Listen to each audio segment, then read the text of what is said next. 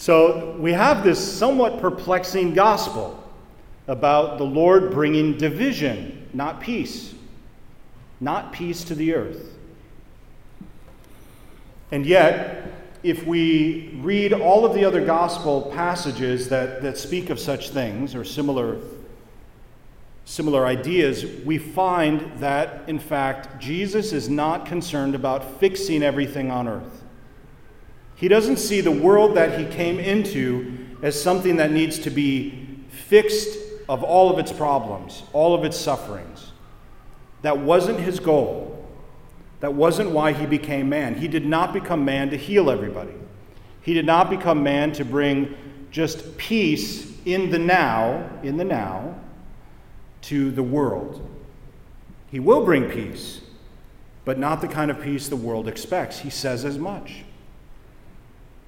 He talks about this fire that he wishes was already burning, and whenever we hear of fire, we can think of a couple of images, but in this passage, he's likely referring to purifying fire. He wants people to be purified of their illusions about who he is, about who God is. And then he says, there's a baptism with which I must be baptized. What is he referring to? His crucifixion. And how much anguish it gives him until it happens. He knows why he became man. He became man, Archbishop Fulton Sheen, the only man to ever be born solely that he would die. The only man to be born solely that he would die. This is the reason he became man, was to die on the cross.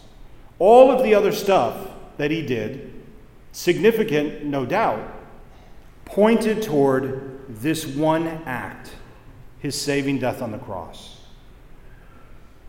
And it is that reality that brings about division. The division comes because people must make a decision. Do I believe or do I not?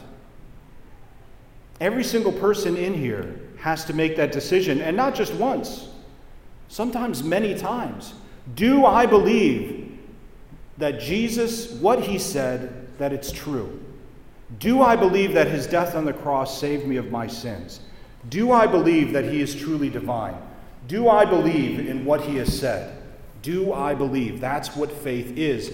It's an act. It's not just a feeling. Oh, I lost my faith. Where did it go? Well, I don't know. I just don't feel like I believe. That's not what faith is. Faith is not a feeling. It's a positive act toward divine revelation, what has been revealed through Jesus Christ in the scriptures and tradition. It's a yes to that. That's what faith is. Is it a gift? Yes. It's more than just an act. It begins with God's initiative as a seed, but then we nurture it. We choose. I can only imagine how many teenagers are even here today who were dragged to Mass. I don't want to be here. You're the grumpy ones among us. Grumpy teenagers. I was one until I got it, until I made my decision that it was true, that Christ was, in fact, who he said he was. Tonight might be a good time to throw out C.S. Lewis's famous trilemma. Trilemma. Because he said this about Jesus Christ. You can believe certain things about Jesus, but you can't believe other things. In other words, to say that he was merely a moral teacher is nonsense, because it's not what he claimed to be. To claim that he was merely a prophet is nonsense, because he didn't claim to be merely a prophet. A prophet, yes, but more than that. To claim that he was just merely a good guy, like any of the other good guys that have existed throughout history, is nonsense. It's complete nonsense to hold that position. Here's why. Jesus claimed to forgive sins in his own name, and he acted as though the sins personally offended him, that he was the one who was offended by the sin. He claimed in many places that he was God. Anytime, especially in the Gospel of John, you hear Jesus say, I am, he's naming himself Yahweh, That is what I am. That is what the name I am means in Hebrew. I am who am, Yahweh. He claimed to be God. He claimed to forgive sins. He claimed that his death on the cross would forgive sin.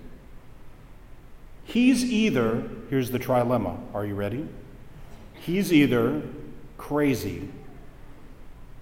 He's either crazy. He's either a liar from the depths of hell, or he is who he says he is. There's really no other option. Either he's crazy, and he's saying to the people, I forgive you of your sins. Well, who can do that but God? No human being can forgive sin. As though the sin had actually personally offended. Imagine me coming out to you and just saying, I forgive you of your sins. And you're like, Father, you do that in confession. No, but if I just did it outside of confession, like me, John Eric, I forgive you your sins, you'd think he's crazy. He's crazy or he's a liar. Jesus is either crazy, a liar, or he is who he says he is. He is, in fact, God. And every single one of us must wrestle with this decision. John Courtney Murray, the famous Jesuit, spoke of the problem of God. And he said, for everyone, it's a problem. God is a problem that must be wrestled with. To just stay on the sidelines and say, yeah, I don't really know, is a cop-out. Every person must decide yes or no. And that decision has to happen many times in our life. You know, when we're feeling Christ's presence and we're feeling that he's close to us, and that happens, when he reveals himself to us through prayer or through another person, it's kind of easy to say yes. But when the suffering comes, and it comes heavy, that's when it's hard. When the difficulty comes, when people in your life die, when they suffer, when injustice comes, and life is not fair, life is never fair. It's simply not. When all of that happens, and we want to kind of scream to the rooftops, God, where are you? That's when the yes is the most important. That's when I trust you is the most important.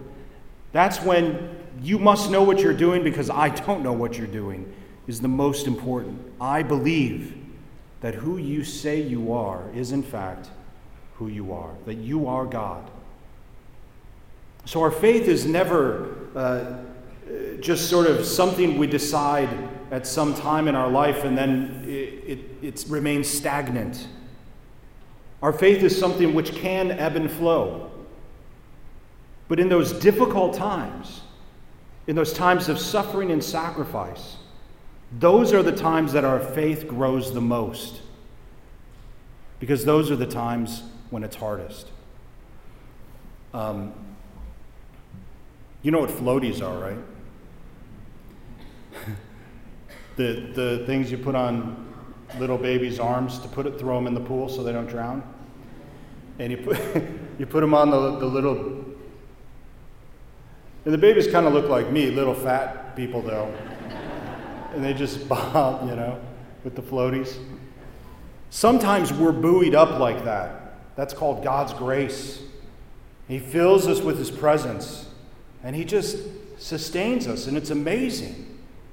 And we think, it'd be great to stay here forever.